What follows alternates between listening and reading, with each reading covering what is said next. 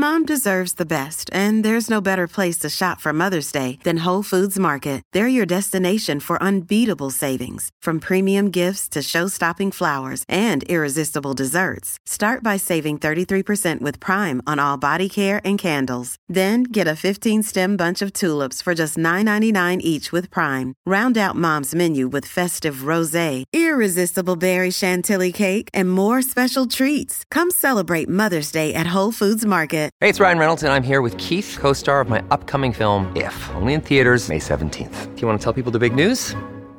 All right, I'll do it. Sign up now and you'll get unlimited for $15 a month and 6 months of Paramount Plus Essential Plan on us. MintMobile.com/switch. Upfront payment of $45 equivalent to $15 per month. Unlimited over 40 gigabytes per month. Face lower speeds. Videos at 480p. Active Mint customers by 531.24 get 6 months of Paramount Plus Essential Plan. Auto renews after 6 months. Offer ends May 31st, 2024. Separate Paramount Plus registration required. Terms and conditions apply if rated PG. It's now time for our interview specials. Take a trip back in time to the golden era of football. Sit back and listen up. It's time for the main event with the Phoenix Five and a 90s football icon. On this week's show, we have Mr. Ruel Fox. Ladies and gentlemen, sit back and enjoy the show. You can't win anything with kids. I will love it if we beat them. Love it. How much are the players looking forward to Arsene Wenger arriving? That's a space though, and a goal! Oh, fantastic start! On this week's Phoenix Five, we have a very special guest joining us, a superstar of the 90s football and one of the great players to make it into our underrated 11. Flick on Owen, and it's Fox. Ruel Fox has equalised.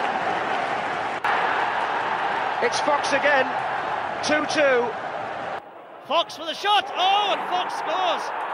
Well, that was a good finish from Karine, Fox! Goalkeeper's heroics in vain. He had played 395 games and scored 49 goals. He played with some legends of the game, including Andrew Cole, Ginola, Beardsley, Sheringham and Sutton. He made his senior debut for Norwich City during the 86-87 season, later moving on to the Great Entertainers in 94, and then signed for Jerry Francis at Spurs in 95. Finally ending his career at West Bromwich Albion. Ladies and gentlemen, let me introduce you, Mr. Ruel Fox. Hi, Ruel. How are you today? Not too bad. I hope you're well. Yeah, good. Thank you again for coming on the show, mate. Really appreciate the help and the support you've given. Just going to go over a few questions. Everyone's got a few questions we want to ask. I'm going to start off for this week with Miller. You had a question for Ruel. Let's get started with you. Hi, Ruel. How you doing? I'm going to go back to the beginning where it all started for you, really, and going back to the youth systems. What's your views on the changes from the YTS to the academy, and do you think it's good for the game? And are the youth getting the right foundations? I think technically wise and the education they're getting is very good. But what I do see is that the chances you get of getting into a first team setting are quite rare. I mean, the setup when I had it, I'm probably biased, but I think a lot of people in my area will agree. It was a better setup because it was a case where you learn the ropes, you learn to be a grown up. You were integrated into your youths, and then from there you served your apprenticeship, which meant you probably done a bit of college work during the week. You clean boots, you done all the dirty work after you've done your training. So it kind of bedded you well. So you kind of integrate with your other youth players and also with the senior players. And I think maybe, as we all know, money's become such a big thing now. And with money, what happens with a lot of these players? I'm not saying all of the players, but there's no drive. There's nothing to look forward to because everyone knows that playing football you're going to earn a lot of money. But if there's no targets for you as a young player, and you're not even getting in the first team, but you're financially comfortable. There's nothing there to drive you on. So I'm not saying that it's for all players, but I think you get disheartened if you're not getting to a first team. And you got to remember, if you're at a first team now with the amount of pressure there is at clubs, they could go buy a £20 million player or £30 million player in your position. So the chances you get in the first team, unless you've got a manager who believes in you, it's very difficult in today's game. Yeah, perfect. Appreciate that. We spoke about it before, the money in football has changed massively in terms of the youth setup and paying your dues, so to speak. As you said, the idea was you started at a club at 13, 14, you saw the first reserves, then you got into the academy or what is now the academy, which is the youth setup, and then you clean boots. You get the bullying culture obviously could have gone out of hand with some clubs, but your experience from what I've looked in is you have quite a good experience at your YTS system. Is that fair in saying? I mean, I went through the same thing. I mean, I would say got bullied. I mean, I was the only black player in my team, so I got a little bit of stick here and there, racially abused here and there. But we had quite a good setup, so there were people to speak to, and I also had I had one friend who lived locally to me. He was one who helped me get the trial, so he was playing in the first team then, a guy called Louis Donowa. So I could always go to him if I felt that, I was being ill-treated by other members of the youth team or anything. But I could look after myself. Even though I was small, I had a bit of a big mouth on me. So I wasn't that really afraid of stuff like that. But it was prevalent then, there was a lot of that going on. But there weren't so much bullying from the first team and stuff like that, It was just part of growing up. You couldn't be cheeky. You couldn't walk into the first team's changing rooms and just bowl in there and start having a conversation. You had to knock on the door, then they'll let you in. And maybe they would, bung you in the shower some days or throw you in the, but that was just all banter. If you came out of there and they've been slapping you about or something, you come out there like you've just won the lottery. You say, yeah, I've just been slapped about. It was great. They threw me in the shower. It was brilliant. Some away trips I can remember, away games, even when I was quite fortunate. I mean, my progression went quite quickly. So by about 17, I was travelling with the first team just for experience, And even with them, they would be pulling stunts on me and, things like away games. They kept, encouraging me to have a beer because I never drunk. So I'll be getting drunk, in the back of the coach. And then all of a sudden I'll be going to the toilet. And I remember one stage I got locked in the toilet from Man City all the way back to Norwich. They locked me in the toilet.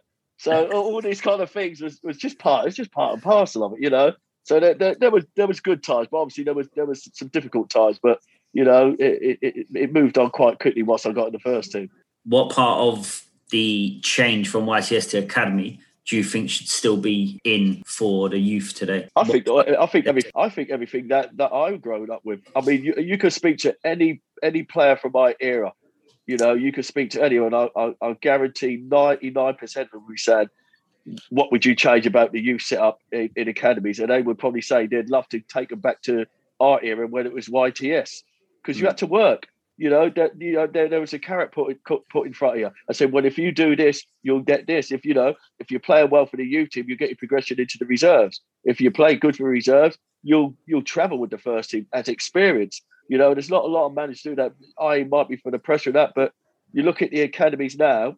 I mean, I get asked so many times of people about, I've got a young boy, he's scoring all these goals. He's only 14. They're asking to sign him. And the first thing I'll say to which they're very surprised, I say to them, well, just let him enjoy his football. Because the percentage of kids now who get released before they even leave school, and it's devastating for them. We talk about mental health for kids and all that. It's probably everyone's dream. You live through your son sometimes if you haven't played at that level. So when you take them to, like, I'm local from Ipswich, so I get a lot of people come through for advice and say, oh, my son's in this academy. But then I hear the same stories that I'd say a very, very low percentage of them players who start from maybe under nines, you won't hear from them again getting into the youth setup or anything. It'll be a very small amount. And sometimes that they might miss out because they haven't matured enough. They might have the ability, but the coaching isn't there. It's almost like you've got to tick certain boxes in these academies. Now, you've got to be a certain height. You got to be able to run so far. You've got to weigh a certain way, and there's a lot of pressure on these things. But I think a lot of these youth academies as well use it as a financial game. It's not nice to hear, but I feel a lot of them you're endorsing with their kits. Some of these academies make you actually drive your children up to away games once you get to that higher level. So you're forking out all these finances, and then they get to 15 and they've been told, so all the years, 6 years they've been in the academy, and they've been telling them every year, yep, you're doing well, you're doing well. All of a sudden at 16, it's like, sorry, we don't think he's good enough. But there's no, what can I say? There's no afterthought about saying, well, hold on a minute. We're letting this lad go, but he must be good enough to play at a lower level or something. There should be a link between these clubs to say, well, if you can't play for a Man United, there might be a Brentwood or someone else or a lower club where they've probably got a little bit more time to give him that education and, give him that patience that they need. Brilliant. Anything else, Miller? Are you happy with that? Yeah, answered everything. And pretty much the same views from me. I think that's missing in today's game is the foundation that the youth system and the YTS, cleaning boots, changing rooms, the respect showing the first team, I think that's missing. And it's holding back certain players, not all players, not all the young players' talent that's coming through. I think it's holding a lot of them back because they've not got the right attitude, drive, and respect for their peers. Yeah, but also, I agree with you there because I think what happens, a lot of players, I mean, the days of, like we were saying about players who were probably what we call raw players. Like I was just playing for my Sunday league team when I got spotted. And it was easier for us then. I mean, we can remember every 6 week line, we were allowed to write off to football clubs. And the majority of the time, the football club would invite you for a trial. And you didn't have to have any specific experience or anything. You think of the players like Ian Wrights, who started late, who was picked up quite late. He was playing for his local team, Les Ferdinand. There was a lot of players from my era who didn't go for any academies or something. They were just raw talent. But what helped them is they had a manager who believed in them and put the work in with them. Where, like I agree with you, the academies now, it's almost like as soon as they're there, they think they've made it. And they've been put into their head, got all the kits, got all the lovely stuff. Some of these parents are financially well off because they think they're such a good talent that what they'll do, they'll financially give families, a little bonus to say, if he signs for us at 15, we'll make sure we look after him. But then as soon as he gets to that academy, they're always left to their own. Or what ends up happening, they can't trust these young players because managers are under so much pressure. So what do? They start loading them out. And then you'll find you've got most of your youth set up. Chelsea have been relevant until Frank Lampard. But they had about, 20 odd of their youth players and reserve players out on loan. They had 53 players out on loan 2 seasons ago. That's ridiculous. That's a business. That's not football, is it? That's a business. And we're seeing now that they've been given a chance, like your Mounts and a few other players, and James was in there. They've got the youth players are now shining. But they could have been shining probably, 2-3 seasons ago. But again, because of the pressures of having to win and the finances and the business platform of it, they haven't got time to develop players. But, you need to be brave. And that's why I felt sorry for Frank Lampard, because he was brave. He might not have got... I don't think his problem was the youth players. I think it was the senior players. I think the senior players were the ones who probably didn't buy into what he was doing. Same senior players that have done the other managers before him. Yeah. You look at now. Why is it all of a sudden now they're pulling up trees? Same players.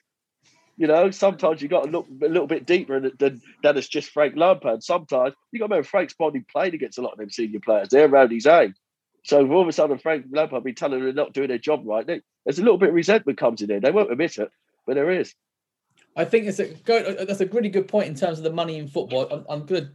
Just obviously in '92, Sky came over and took over. Well, created this whole not bubble because the bubble burst. And I think bubble it's so big now it's never going to burst. I think it'll plateau, but wages back in sort of 92, 90, pre-92 and definitely up to about 97, 98 in terms of the package of a player would receiving wages was quite decent. Obviously, not compared to now if in hindsight. Yeah. But it was a lot more bonus related back in the days. When I've read biographies or books or anything that's about the game in the mid 90s, it was all about you get a set contract for, I don't know, $8-9 a week maybe, and then you get a bonus for goals, appearances, winning things, which then, as you said earlier about the young players, like dangling that carrot, surely that was, as a business model, that was a much better way to run a business. What was your views on the changes that?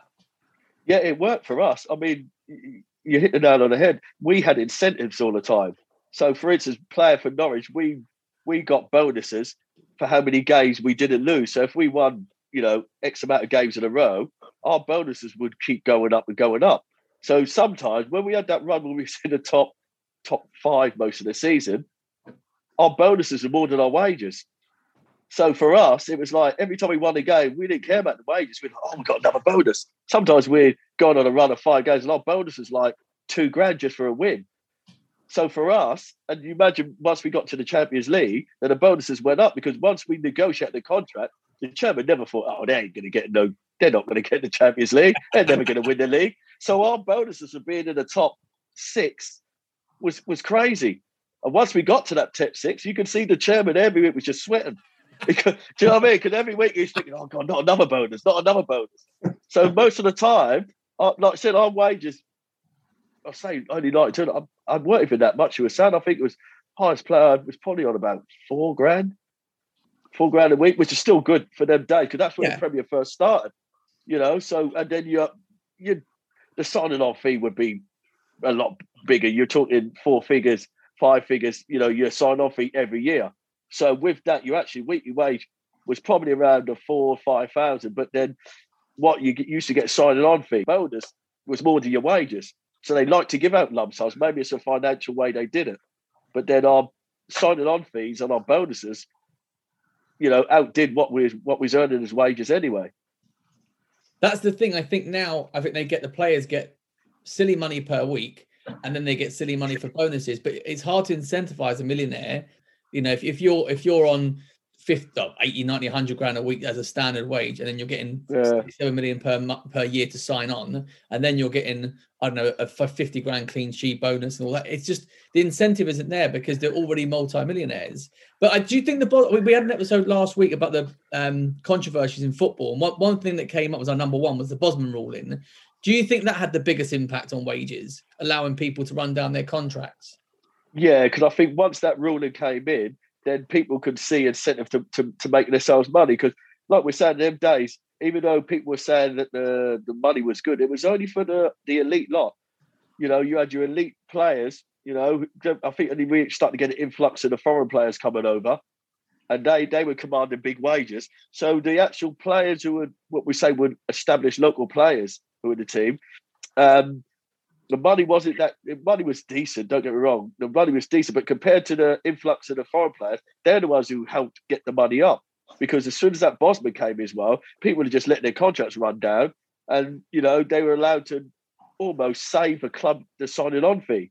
So if you was going, for instance, if I was going, to Newcastle, I went to Newcastle, I let my contract run down, I could have then negotiated and say, listen, I've saved you $2.5 million.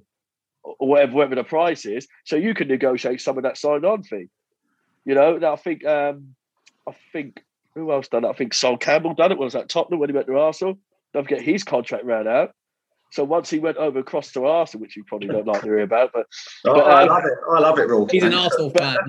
I know, yeah. But when he went over there, so you think all that investment Tottenham had in him, and don't forget, he probably repaid him for his performances. But to see him go somewhere there, and they couldn't get a fee for him. So Sol was probably at his peak. I'd say he was probably worth, I think players were going around the 20, 30 million in them times, weren't they? So if he negotiates it right, he probably would have said to them, well, instead of you having to pay the 30 million I've saved you, give me that as a one-off bonus. He won't get the whole lot, but, you can negotiate. And then he's then got to still sort out his wages. Man. So the Bosman was brilliant for players, Madness, wasn't it? You went on about the season you was in the top 6 with Norwich. So in the 92-93 season, you were 3 points clear at Christmas. Did you ever think at that stage, it's on? We've got a chance here? No.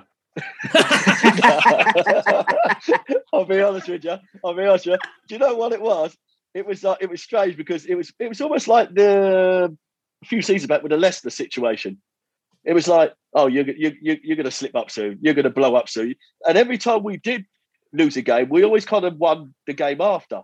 And we would probably, sometimes it'd be 3-0 down and bring it back to 3-3. I mean, we had a team who were, I would say, we got so used to just going out and enjoying our football. We had a manager in Mike Walker who, no disrespect to him, he was our goalkeeper coach. And then he by default became our first team manager. But don't get me wrong, he was a great manager, but he wasn't throwing teacups. He just let us go play football. And we had players who were probably myself.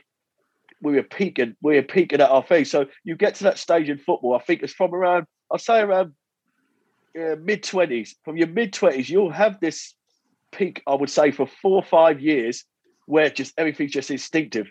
You know, you're at your best of your fitness levels. Everything becomes just natural for you. And I think also we had a great influx of ex-Tottenham players. We always had this connection where we would get Tottenham players who weren't quite getting to the grade in the first team. I think at one time we had Mark Bowen, who was a fantastic player. We had Ian Crook, a brilliant centre midfield player. I think we had Ian Culverhouse, John Paulson. We've had Gary Brook there. We've had like Tottenham players who played the sort of football that we were brought up to play with. So when they all came into our team and played with us for maybe one season, with the players we had there already, you know, we had Mark Robbins from Norwich, we had, you know, Robert Fleck at one time, Dale Gordon, myself. It just became a thing where we had all these young players come through and they would get given a chance, like we talked about earlier, about young players given a chance. And when they were coming into the first team, it was all just fun. So when we go to plan every week, we weren't supposed to even get in the top 10, alone in the top 6. So once we actually got there, all we were talking about was the bonuses and enjoying the away games. We weren't doing anything specifically professional. You know, we were still having beers on a Friday night in our hotel room. We were staying up till 1 a.m. playing video games. So all that diet stuff didn't mean nothing. You know, we were just going out there enjoying ourselves, you know, and it just so happened that with that, we actually bonded better because we were all together all the time. So, you know, we never at one stage thought that we was going to win the title. But, you know, of course, there's been, you go along with the press and saying, oh, you've got half a chance. As soon as they told us, all we got to do is win this game, I think that's when the pressure kicked in with us.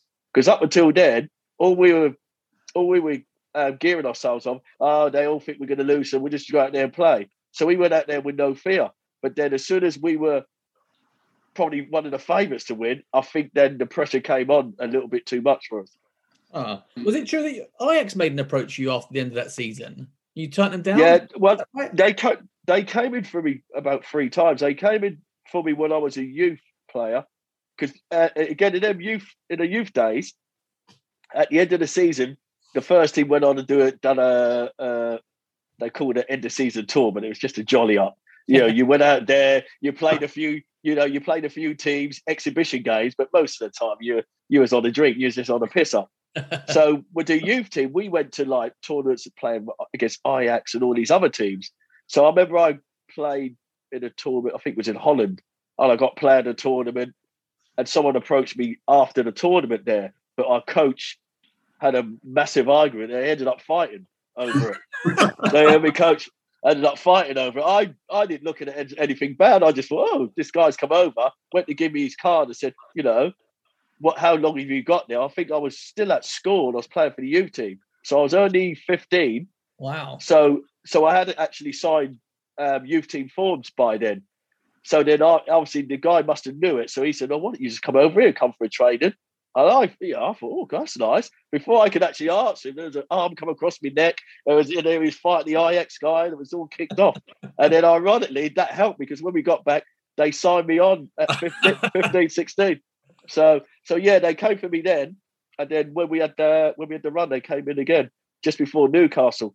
Were you not tempted to go then? Well, at them days, we didn't really have relevant agents. And even though we had agents, it was almost the only how you would know is if your chairman was upfront and honest with you.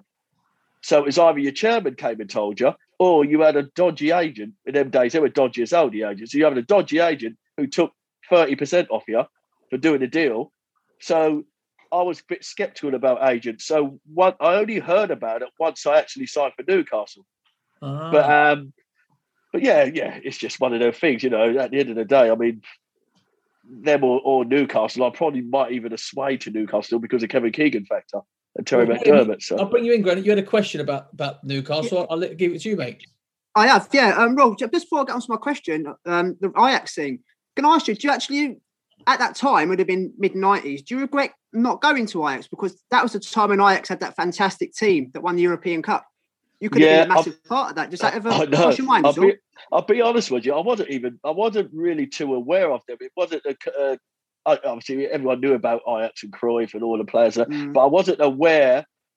Because we played them quite a few times in the youth tournaments when I was at Norwich, so I was aware of them. But we used to beat them in games, see. So it wasn't kind of thing where I was thinking, God, there was nothing that stood out for me.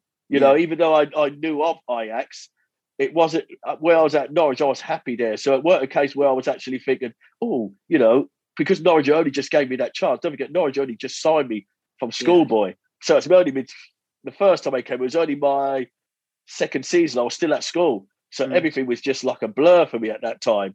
But then, obviously, when in the Newcastle one, I would have probably wanted to talk to him, but I didn't know until I've actually signed for Newcastle. So, it's one of them things that if chance was there, because I'm one of them people. I've proved it before. Even though I was from Ipswich, I've travelled around, so I'm not afraid to travel and try new things. But unfortunately, it was one of them ones that I wasn't aware of until I've actually, till it was gone. Okay.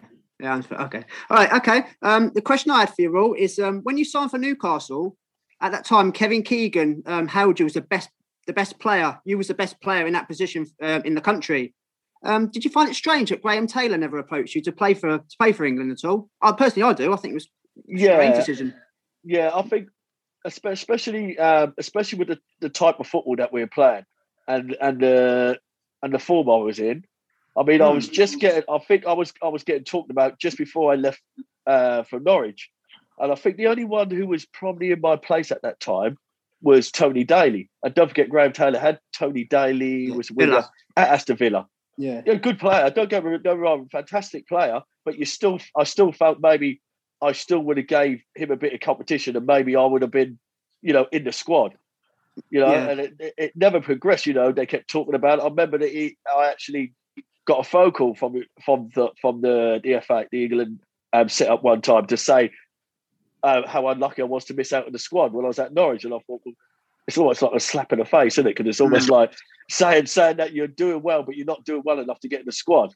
And then once I went to Newcastle again, I was in the limelight because we were playing great football. Yeah, we were playing great football. Newcastle are playing well, and I think by then Terry Venables took over in England, and I played 2 England B games. We had quite a good team. We had types of Robbie Fowler in the team in England B and everything. So I got called up with Rob Lee and John Beresford also at Newcastle.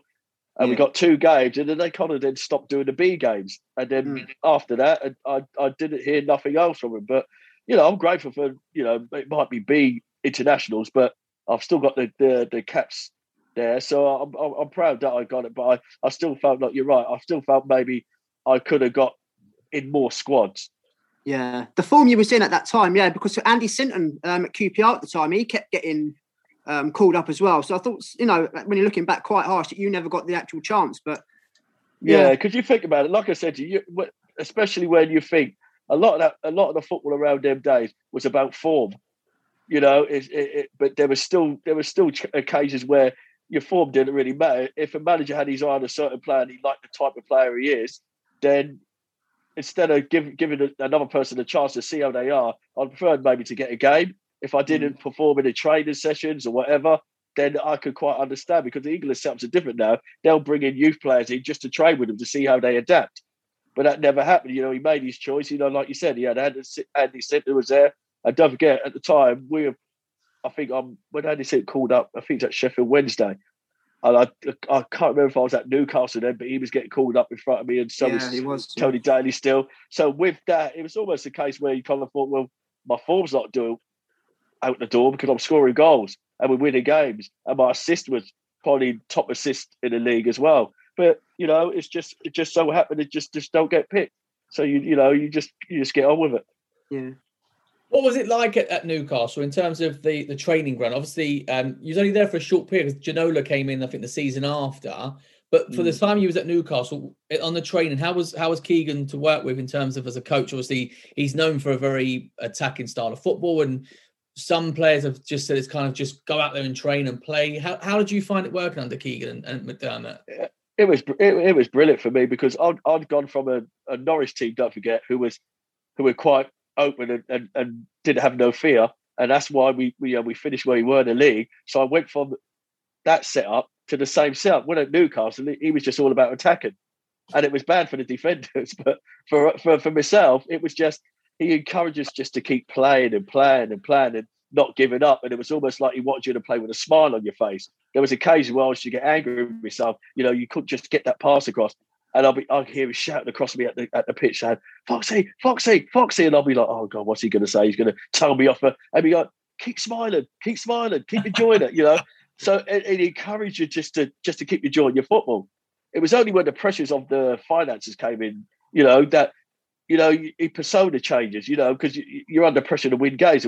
But, my time, even though it was a short spell, it felt longer because of the amount of enjoyment we had. When we first went there, we were training at a university called Durham University. So, it's an open place. So you go there, and the training ground was lovely because we were training on the hockey grass and everything. So it was like glass. So, imagine a football we were playing. We got Beardsley, Andy Cole, Robert Lee there. We got, Lee Clark there. We had a lot of talented players. So the farther side was just going mental. The touches, the football was brilliant. And then all of a sudden he decided he wanted to let the fans in. So there was times we had like 1,500, 2,000 fans at a training ground. The fans were fanatical, but at the same time they were respectful. So, for the support there and the football, you can see the troubles they're going through now, but they're still for the stadium. So my time there was so enjoyable. It was a pleasure, because it was a difficult decision, because even though they came in for me, the story behind it was that the chairman was the one who called me in when I was going to train and said to me, come into my office before you go train. And I thought he's just offering me a brand new contract. And he said, look, Newcastle are coming for you. We've agreed the fee. We're going to let you go up there and talk to him. I still had 2 years to run on my contract. So I just thought, well, hold on, that's a bit strange. Why you let me talk? He said, look, we think that you can be a better player away from him, but if you still feel you want to stay, then you can stay. So I said, I'll go up there and talk to him. So by the time I went up there, he'd gone and told the press that I turned the contract down. So in his back of his mind, he really wanted to get rid of me at Norwich because I think he wanted to cash in on the players, which is a bit cheek. But at the end of the day, it got me from where I was. So I wasn't upset about it. But then when I went to Newcastle, and as soon as I spoke to Keegan, I met him in a hotel, I think it was on a Tuesday, and I never went back home. I had to get my clothes set up. I didn't even go home to pick my stuff up. I was that happy there. I was in a hotel. He just looks after you. It was like little things like even though I was in a hotel for the first year, I was allowed to have all my family up in the hotel. My friends could stay in the hotel. When my friends came up, they'll have a security guy take them out and take them for meals. So they took away the pressure of trying to think about moving into a new area. Don't forget, again, going back to the how it was in football, Newcastle wasn't a place where I enjoyed playing because of the racism and stuff. So at the time, when he told me about the club setup, he said to me, you're going to change people's mindsets, which made it even more important for me to, do well there, because he was saying that not many black players have been successful there. They never really had any there to what they could laud about. So when Andy Cole had been there just a season before me, so it was just me and Andy Cole there. Then obviously from there, the fans took to us straight away, and it's one of the best times of my career. Amazing. You moved on to Spurs after Jerry Francis. Was it about 18 months later, I think it was, for 2.5 million?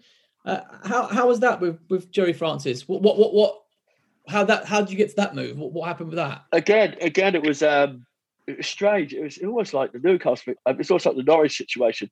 I'd been playing well at Newcastle. I think I scored 12 goals, 14 goals first season I was there. I was then playing well for the second season. Then I think he then brought David Ginola in, which was fine. So we were playing either side. So that was working well. I was playing all the time. And then he had the situation with Andy Cole. So then he sold Andy Cole, but got Keith Gillespie in as part exchange. So then all of a sudden he's got a dilemma. He's got three of us who want to play. and then he chopped in changes. I play 1 week, whatever week. And it just got to the stage where I felt that, well, hold on a minute, I don't think I'm going to be playing all the time. Which, again, when you look back at it, in them days, there weren't so many things as rotation.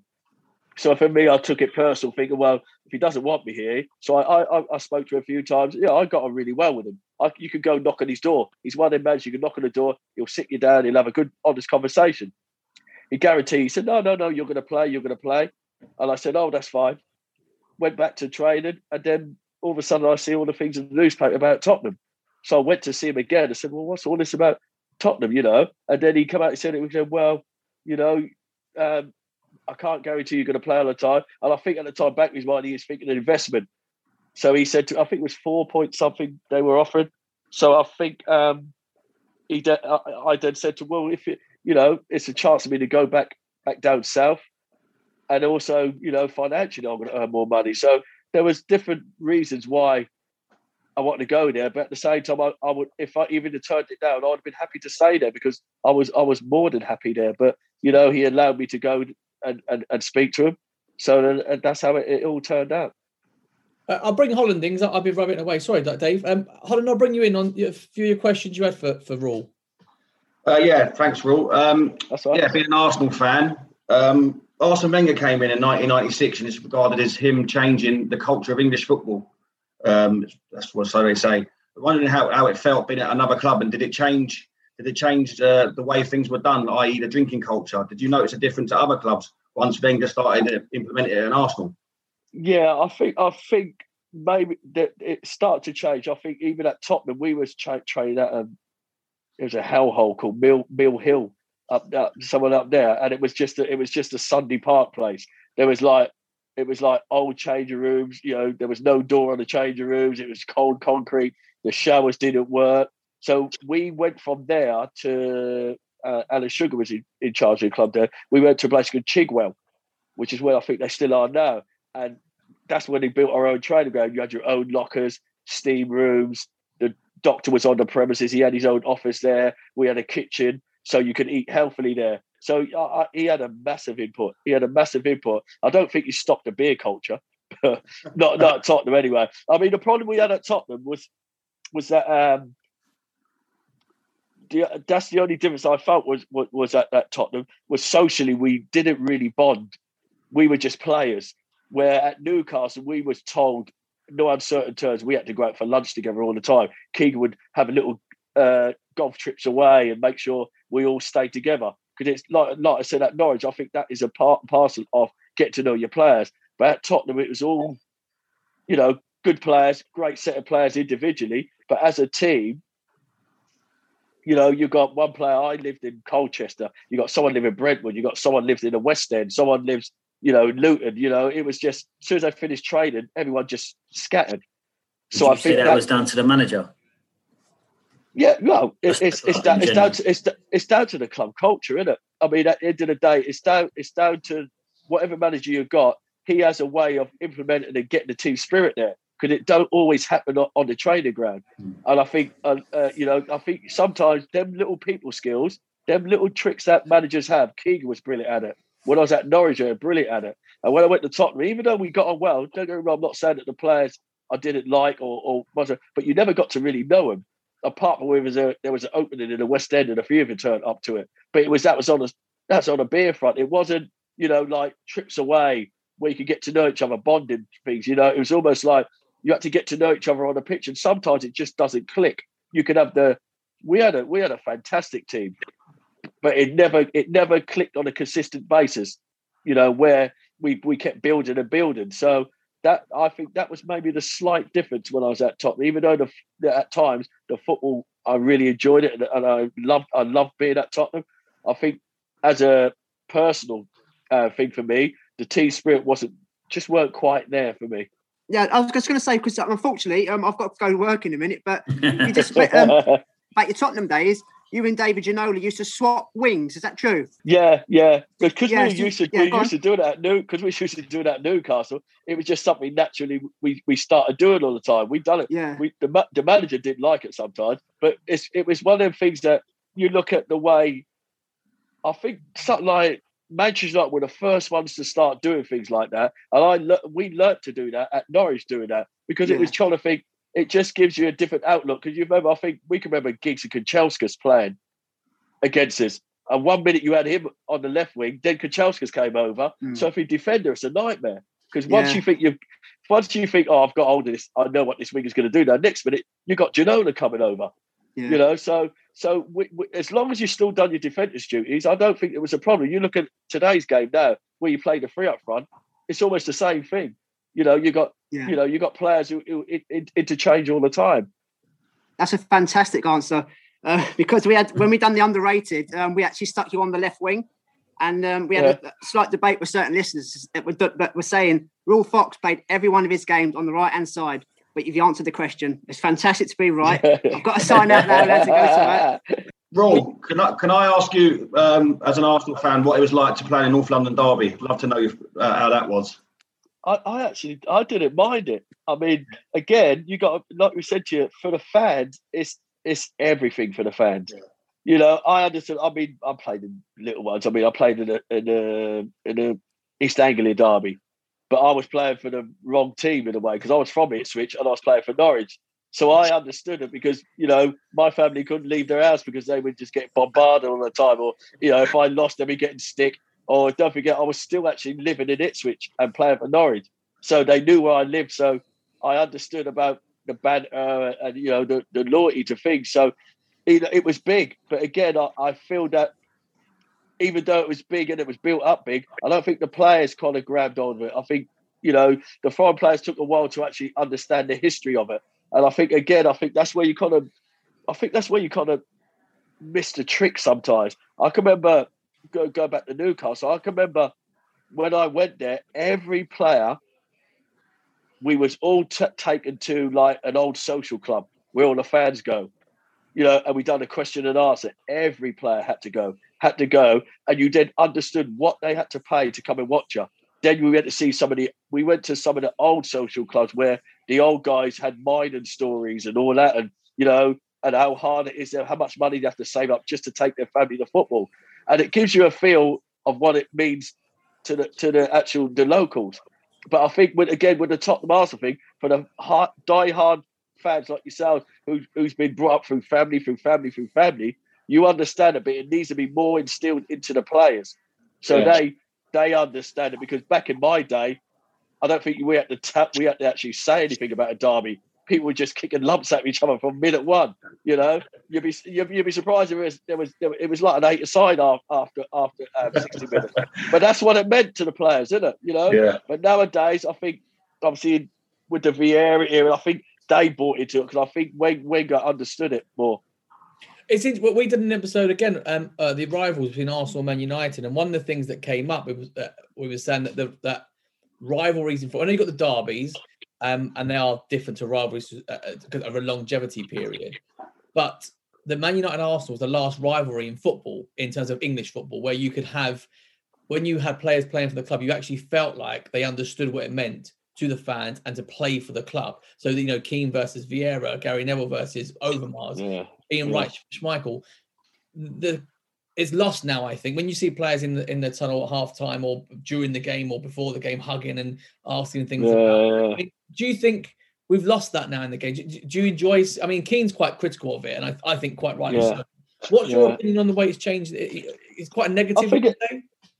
I think it's, like I said, that's the way. Like we're talking about how we're going back to academies about, you know, players not growing up quick enough. I think it comes down to that as well. Not telling me the quality of football is still good at times, but again, I think the passion isn't there. You know, they want to win a game, don't get me wrong, but sometimes it needs to be coming from the manager, how important this game is. You know, you always hear fans ranting on about it. You know, this means more. I don't care whether Tottenham are 10 points clear of Arsenal in the league. It's bragging rights. So it means so much. And I think when that's instilled into the players, you know, you'll get a passionate match. But nowadays, because players, again, I might be wrong in speaking, it might be again the foreign input in that, where, you know, when they see each other, they're always giving someone a kiss on the cheek or shaking hands before games. But Alex Ferguson would never have that. he hated Arsenal, and Wenger they hated each other, but on a professional front, you know, they respected each other, but they knew that they were the top teams, and it's about trophies and winning and stuff. You know, you hear famously Alex saying it's only Arsenal. It's only Arsenal, you know, because he wanted to instill it into players, even though he knew they're a threat. He wanted to distill it and say, you know, they're not a threat to us. We just got to turn up. Don't let these people beat us. Don't let them beat us. So, you know, I love their manager rivalries. I'm not too sure whether, off the top of my head, I can figure a manager rivalry now. Mourinho tries to rival everyone, doesn't he? But Mourinho, I think no one buys into the Mourinho anymore in terms of that mind games, all that stuff. It's kind of past. Because all that psychological stuff, it worked when he had his first stint at Chelsea. Now people don't buy into it, you know, so it doesn't work so much. But the mind games used to work well, because don't forget, Mourinho's probably learned that because he saw Alex Ferguson do it. Because he was trying to win over Alex Ferguson when he first came to Chelsea, weren't he? Yeah.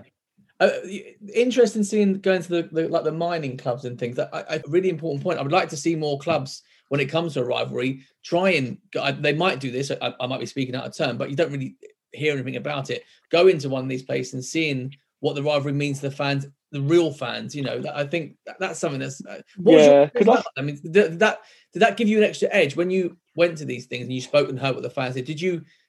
Start thinking, God, I've got to win. I've got to make sure we get the free. Yeah, well, what you do, you appreciate what they go through, because you're not a fan. So all you are as a player, entertaining the fans. So it made you appreciate what it takes for them to actually come to a game.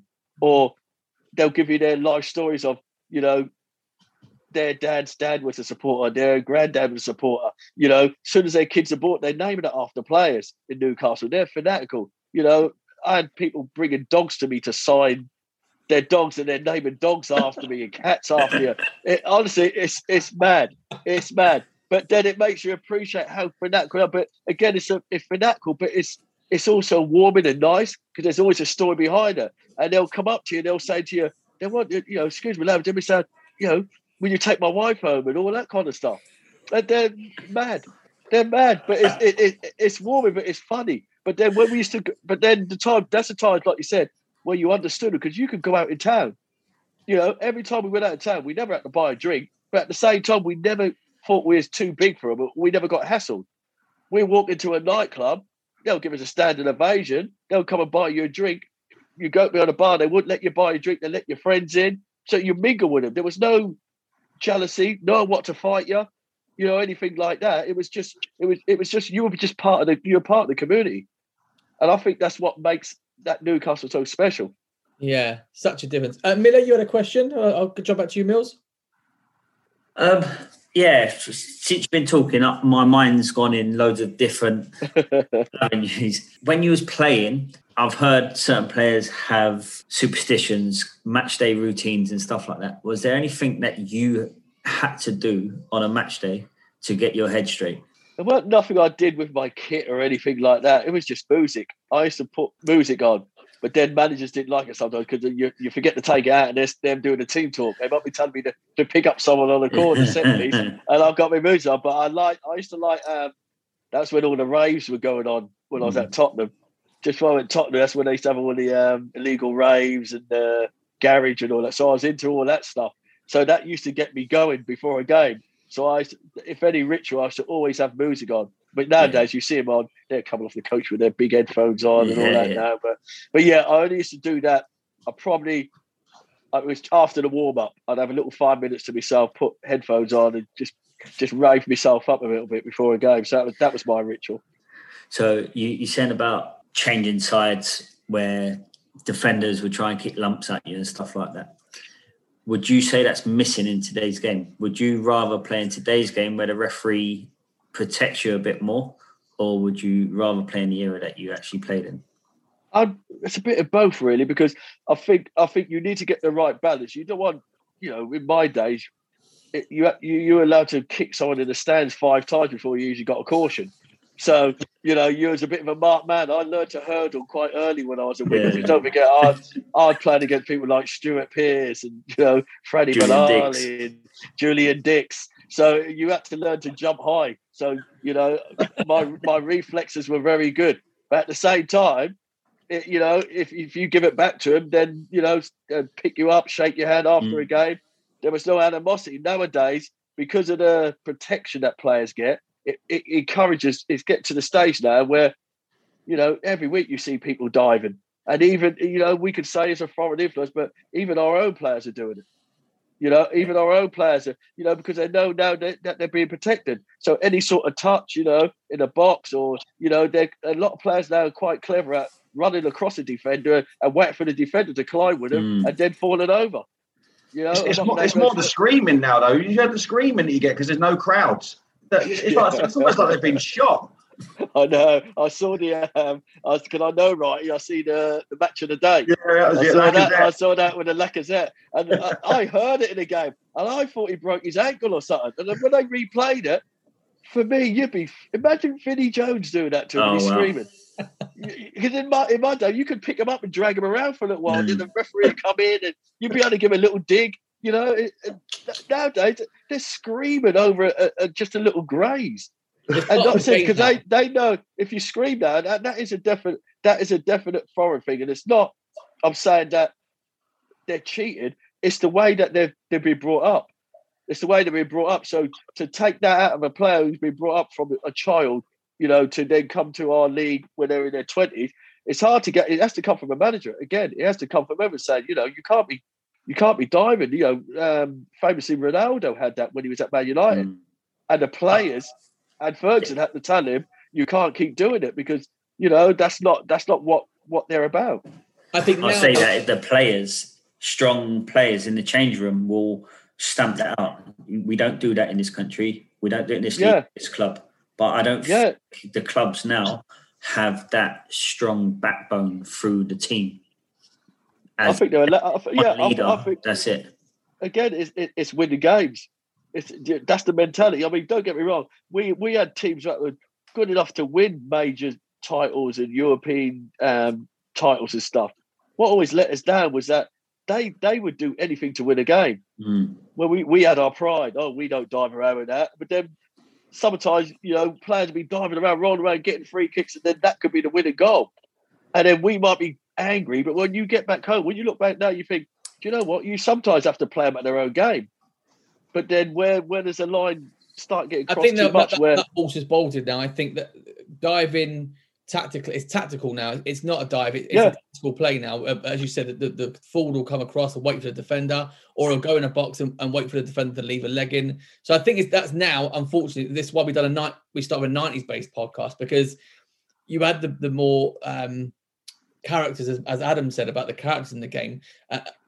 And as he said, we miss him, Vinnie Jones, Dennis Wise, Roy Keane. You can go on and on and on and on about leaders in the game. Who was the player that you played with who was the best leader? We don't really have Norwich so much because we was all together as a team. So something that we all kind of bundled in. I mean, leaders as in, like I said, a tough guy leader. We didn't really at Newcastle. We had Barry Venison. Who used to look after the players, any sort of trouble, he used to always be there. We had, even at Tottenham, I wouldn't even call him a leader, but we had Colin Coleman. He was a nutter.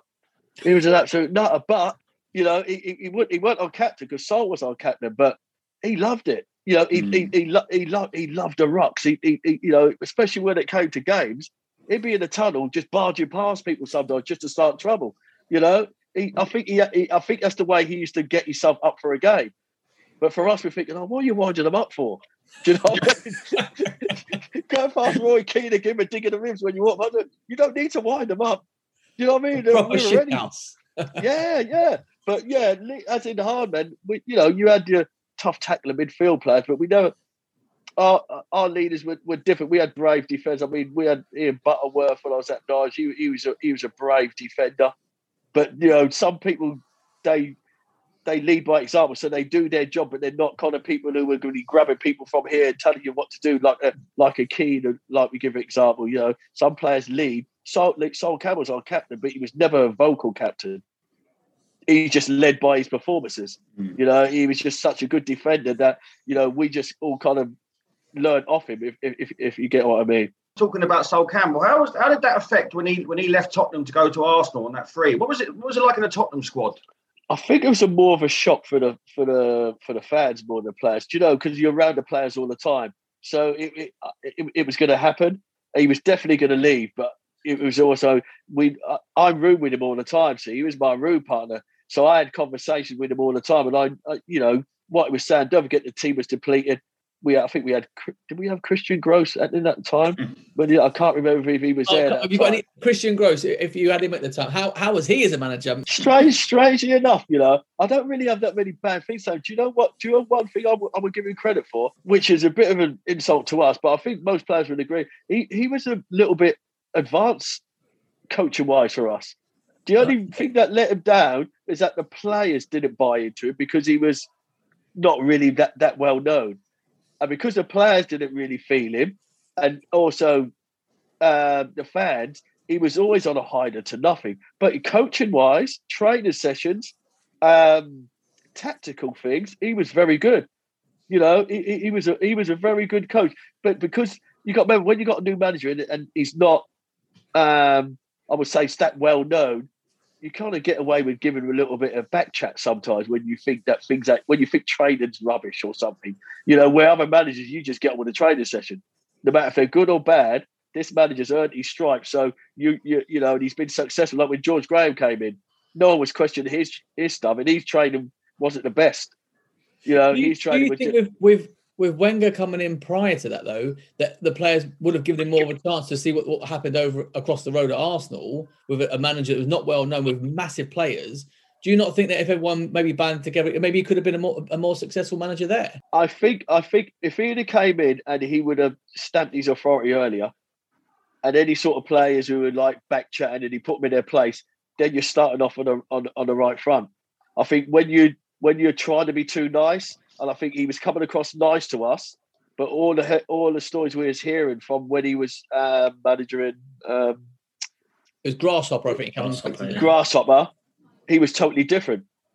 They were saying he was quite strict. He had a strict regime, and about training, about how much running and stuff they were doing. But when he came up to Tottenham, he was also caught between wanting to implement all these ideas, but also wanting to kind of feel players out. But then by the time he started doing that, players were, I wouldn't say they're not listening to him, but they didn't believe in what he was trying to put across. And then also what made it worse, I think Alan Sugar brought in Jurgen Klinsmann for the second time without Christian Gross knowing it. So it put Christian, as far as Jurgen was concerned, Jurgen was coming over to play football, but maybe with an option of coaching, I don't really know. But him coming over, the press started leaking stories about him possibly taking over. And for a manager, he was probably thinking, well, how can I go against Jurgen Klinsmann? He needed to get the dressing room, and I don't think he had the whole dressing room. So it was unfortunate for him. But, I've not really got too many bad things to say because I thought he was a decent coach. As you were saying about the playing at Tottenham, the level that you was in the league, was there any teams that you came up against where you thought, I know I'm going to have a good game against this lot? Or did you just have that one team or one player, like, don't want to name and shame anyone, but did you ever go on a pitch thinking, I'm going to have a field day on you today? Yeah, Arsenal. Yes. Nigel Winterburn. Yes, love that. No, I'll be honest, I like playing against Nigel. They weren't that easy, really. There was players I liked to play against because it was competitive, but in a good way. You enjoy playing. I couldn't really could it be a little bit disrespectful to the players because I don't think players go out there. I think sometimes it's like saying that someone who's always getting the better of someone, do you love playing? Of course you like playing against certain teams. It's almost certain teams. Yeah. I've always done well against Coventry, and I couldn't even tell you who the left back was even then, see? So, but I enjoy playing them, not because I probably got the better level, because I always seem to perform well and score goals. So you always had a team you play well against. Because of my position, I enjoyed the battle with any fullback, even the difficult ones where against the hard ones like Pearson, to get one over, even just get past Stuart Pearce once was a celebration for me. So, but yeah, I mean, that's what you play for. That's why that's what you dream of. People will, like they always say, rip off their right arm to be doing what I was doing. So, even the difficult games, in a strange way, was a learning thing for me, and it was also enjoyable. West Bromwich Albion, you ended your career playing for West Brom. What is that? Because it was a bit of a supporter as well. It kind of did Mexico. Yeah. Things always happen for a reason. It was just one of them situations that under George Graham, I come to the conclusion I wasn't going to be playing. I still had about a year and a half to run on my contract. They were humming or hurling whether just to pay me off and let me go. Sugar didn't want to pay me off, so I was happy just to fight for my place. Then it was obvious I think they had David Pleat came in as director of football then. They were trying to get me to go because he kept telling me about all these clubs coming. He's telling me that Birmingham want me, Blackburn want. And I kept turning it down because I kept saying, well, no, until I hear it from George Graham, then I wasn't going to go. So it kept going back and forth and then threatening to, just sell me. And I just said, well, I'm at the end of my career. I was at 31. So I said, look, I'm going to go to Clive. I want to. Did that. The Blue Gary Megson, who I knew, who was at Norwich while I was at Norwich, he was one of the. We go back to people who like to get stuck in. He was probably one of the key signers for us when we was at Norwich to being a bit more stable. Because when we was at Norwich, we were like Keystone Cops. We were just sprinting up the pitch, and no one was getting back. He was one who kind of taught us, hold on, someone's got to sit. He was the one who broke up play. So fair play to him. I've always respected him as a player, and he phoned me up and said to me, would you want to come to West Brom? Looked at the table and where West Brom was. I was thinking, do you know what? I was honestly hovering just to retire. I just kind of got that stage. I had enough. So he said to me, why don't you come up, have a look? At the same time, I think Blackburn, Sam Allardyce had phoned me up. Bolton, sorry. He was at Bolton. Mm-hmm. And I told him, I said to him, oh, yeah, I'll drive up and have a chat with you. As I'm driving up, Megson's on the phone to me, Fox, you can't go there. You don't want to go there. It's horrible. It's up north. He kept saying it. So in the end, I turned my car,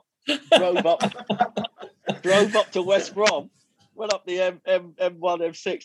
I had Sam Allardyce's representative on the phone saying, you fucking bastard, we fucking got the hotel for you. Why aren't you fucking here? Blah, blah. So I turned my phone off, went to West Brom. In the end, spoke to him, and he just said to me, he said, look, he told me, he said, look, I know, because he knew I was just really thinking of not playing no more. And he said, look, come here for a season. He go, you enjoy it. He go, look, he said about me travelling back home, and so I won't be homesick, so I got extra days off. So he looked after me, and he just said, look, I just want an experienced player in there. And he put me in the centre midfield, but he put me almost floating, between the striker. And I loved it. I wasn't made to do anything. I was at the age where I didn't want to be running around. So for me, I had two whippets up front. I had Lee Hughes, who was banging in goals, and Jason Roberts. So, and they were young lads. So for me, I had in a team where I was going to play all the time. I was kind of captain, me and Derek McInnes, who's now Aberdeen manager. Yeah. So we had captain and vice captain. We had a really good team, and so we had some really big bullish players with Darren Moore, who's now manager Sheffield Wednesday, was the size of him. We had him centre half, so we had a really, really good team. So, all my job was to get the ball and give it to Lee Hughes and Jason Roberts. Yeah. So I became a bit of a false 10, what you want to call it. I was just floating around. You got that season as well. You got the Premiership that season as well. Yeah. So we got promoted. But it's still, after that, I still didn't have that feeling because that obviously got the Premier, and I thought, well, I'm not going to be playing.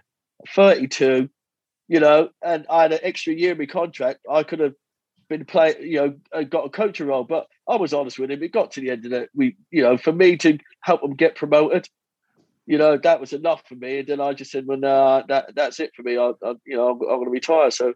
Yeah, it was a good way to finish. Like we said, the links with West Brom. It's ironic how things come round. Me being a supporter, Eddie McCurry at West Brom, meeting Cyril Regis as well, who was there. Gary Solid. It was. I couldn't ask for a better ending to my career. Amazing. And then obviously, we talked international at the beginning, but you did play internationally for 2 games. And scored 1 goal, a very good ratio. Tell us a bit about that. How'd that come around? Montserrat, that was a strange one again, because after I actually finished playing football, I came back to my hometown, which I live at now, and I've always worked with the community here. So I started doing helping them with the finances, and I was chairman down there. I would play. I played actually for my team I started at, so it all come round in a circle. So the Witten United team I started, I was a kid who I got spotted. I went back to them, was playing for them. Then I was playing for the Vets. So I was just playing, and I got a call out the blue from a guy who said he was coaching over in Montserrat, and said to me, they've invited you to go over there to my mother's home island to go do some training and coaching.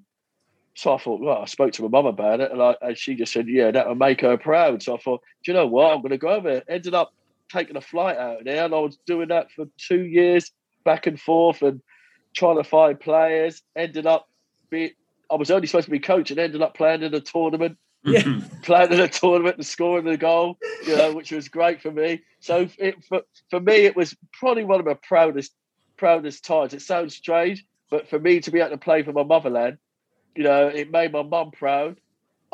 Because I only played for the England B team, I was allowed to represent Montserrat, which was great. I mean, they were just part-time players. One was a prison guard, someone was a chef. It was almost like you can pick your normal Sunday team with this Sunday. It was that level. We were like second from bottom in the world rankings. So after I went there, through my connections, I was able to bring some lower league players in, start to play some decent football. We then won our first game ever, and when we got back, there was a big carnival of us just for winning the game. It was brilliant. That's where you realise what football means to people. Big carnival. We got honoured as players and all that kind of thing. But then, like I said, as quickly as it went like that, the next stage for me was obviously to come back to England and try to, do what the Jamaicans done and people like that, is see which heritage players had and bring them over. As soon as I'd done that, not really. Well, I knew at the time, but not a lot of people knew at the time. That's where all that corruption would start. We had all these lovely football associations, but for some reason, they had no money. And I noticed quite a lot. Because even though I told them specifically I didn't want no money. I said, all the money you give me my wages, I'll put it back to the team. And it was all dodgy things where I had to pick wages up from Trinidad at one time. So I had to get a flight over to Trinidad just to pick wages up. Alarm bells are ringing. Yeah, that's what I thought. I looked at my watch, I was like, you know what, it might be time for me to go. But yeah, it was frustrating, but at the same time, again, it was a blessing because I got out there, I got to see where my mother was from. I saw family connections. I was able to coach them and get them to a higher level. We was off the bottom of the FIFA rankings and moved up 10 places. So for me, it was a fantastic time. It's a pity how it ended because I was happy to do it. I'm still happy to do it now. It was just a case they were going through, not their fault, because of the FIFA thing that was going on. Seth Blatter and a few of the others who were controlling the academy. There was just things dodgy going on. I couldn't really associate my name to it because it was silly things like I would ask a player who I'd targeted from. For instance, I had a player called Tesfaye Bramble from Southend, and I knew the manager at the time, and I, convinced him to come and play.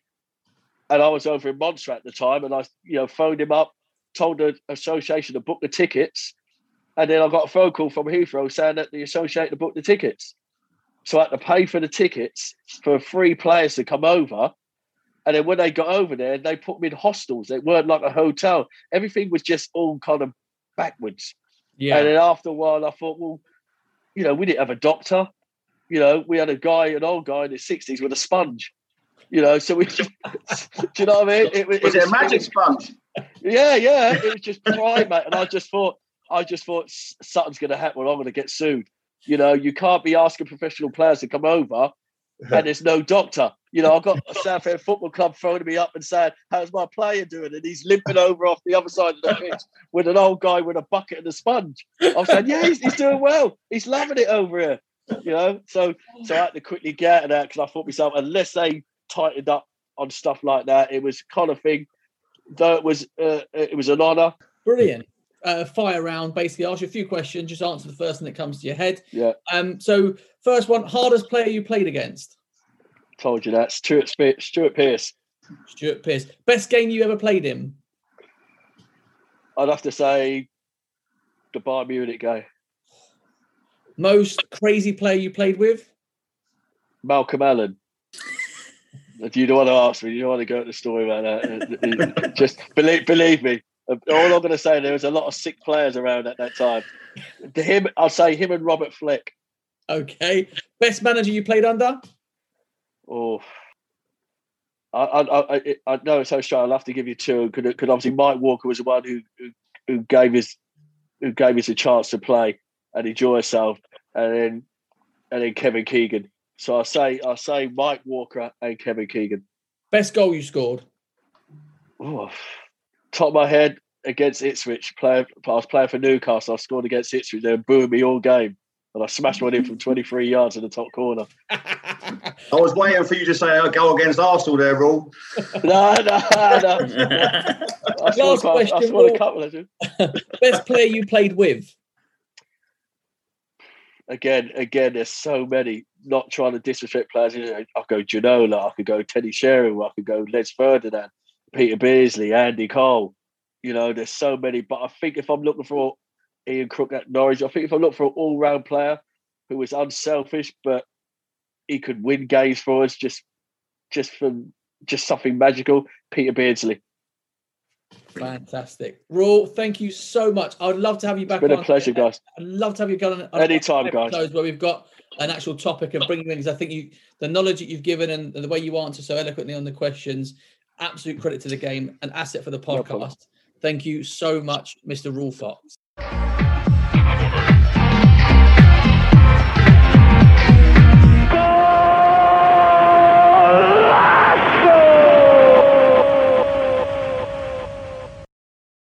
Sports Social Podcast Network.